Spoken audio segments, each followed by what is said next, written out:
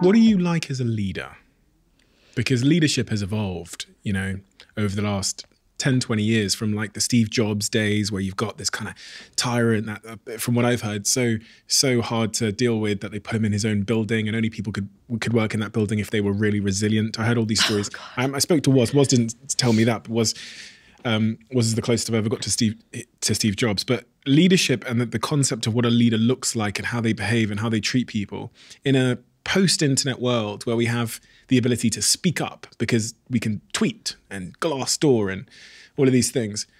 Leadership has changed.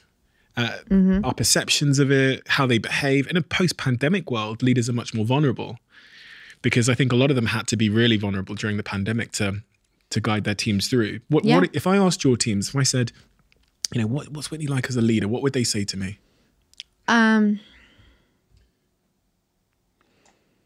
I feel like I try. And so, you know, I'm sure I could be told otherwise. I try to be empathetic and I try to think about everyone around me, probably to my detriment, honestly.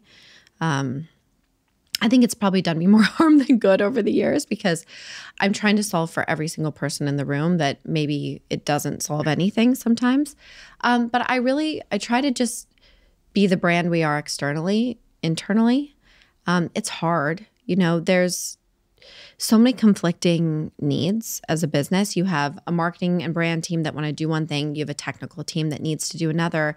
You have IPO teams that have to do another. And so you end up being this conductor of a very loud orchestra.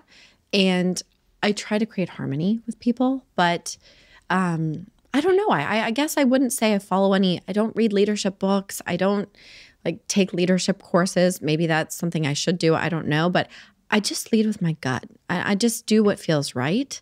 I try to do the right thing. I try to listen and hear what people are saying, and I try to listen to other people too. So if one person calls me and says X, Y, or Z, I try to call the other person and say, what's your version of this? Before I jump to a conclusion, I really try to have compassion for where everybody's coming from, but it's tough. And then I also have to put my head down and say, okay, no, sometimes this is just how it's going to go, right? Because I feel like I can see certain things that maybe aren't present to everyone in the dating space because I've been in this thing for a decade now and I feel like I understand the nuances of it very well. So I don't know. I don't know what they would say. You talked about creating harmony amongst the orchestra, which I feel like is the perfect example of the role of a CEO. But a role of the CEO of a public company becomes even more difficult because then you have even more conflicting expectations. When you're that person that's trying to create a harmony in all of this orchestra, keep everybody happy, meet all the needs, how do you create harmony within yourself?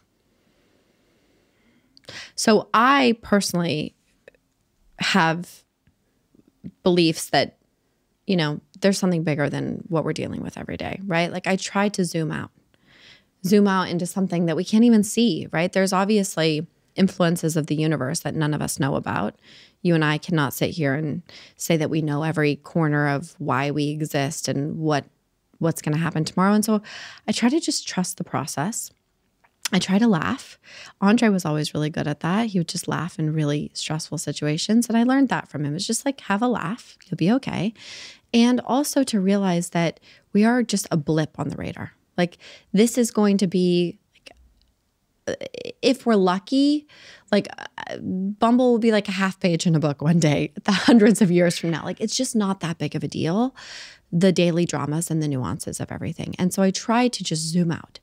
Like, is this really going to still matter? This one moment in interpersonal dynamics or this one moment in a failed launch or whatever it might be, is this really going to matter in 5 years? Is this going to matter in 5 months? And I really try to do that exercise of like, how big of a deal is this before I allow it to disrupt my harmony?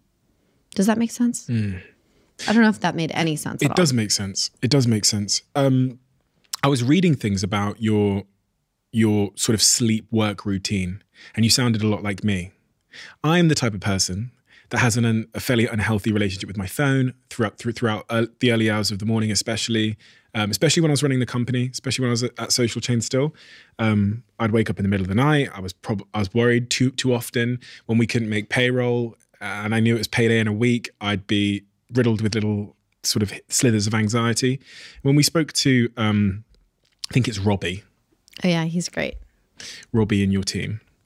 Robbie said she makes no pretense of being always strong and is openly vulnerable with the team. Where you might walk into the office one day and let them know that you've been struggling with something. You might be anxious or struggling with anxiety that day, and encourage your other team members, if they're feeling the same way, to take the time that they need.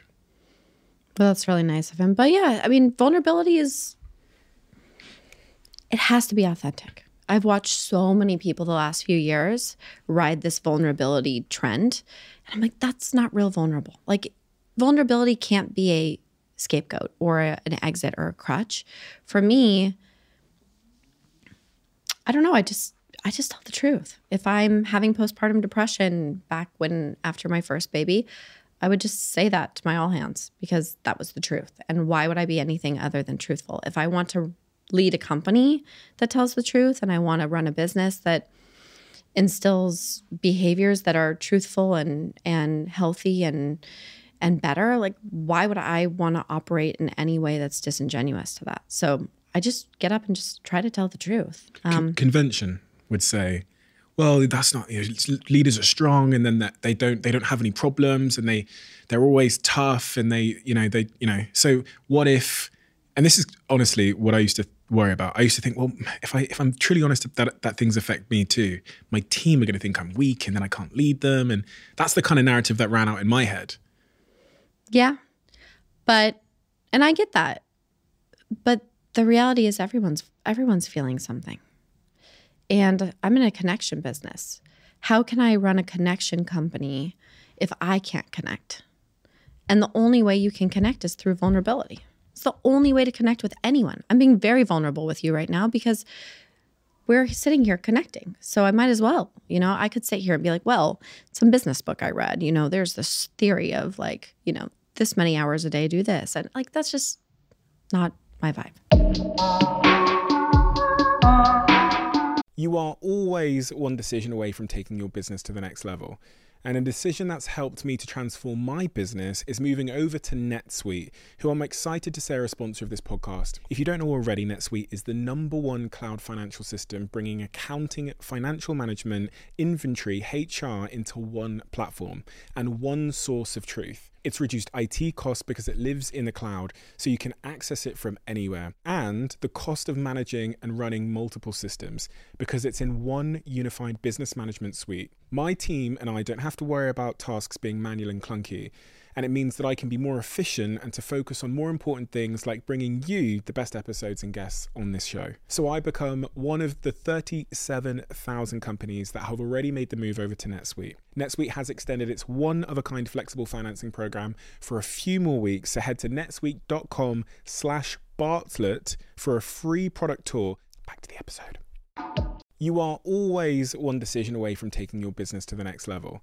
And a decision that's helped me to transform my business is moving over to NetSuite, who I'm excited to say are a sponsor of this podcast. If you don't know already, NetSuite is the #1 cloud financial system, bringing accounting, financial management, inventory, HR into one platform and one source of truth. It's reduced IT costs because it lives in the cloud, so you can access it from anywhere. And the cost of managing and running multiple systems because it's in one unified business management suite. My team and I don't have to worry about tasks being manual and clunky.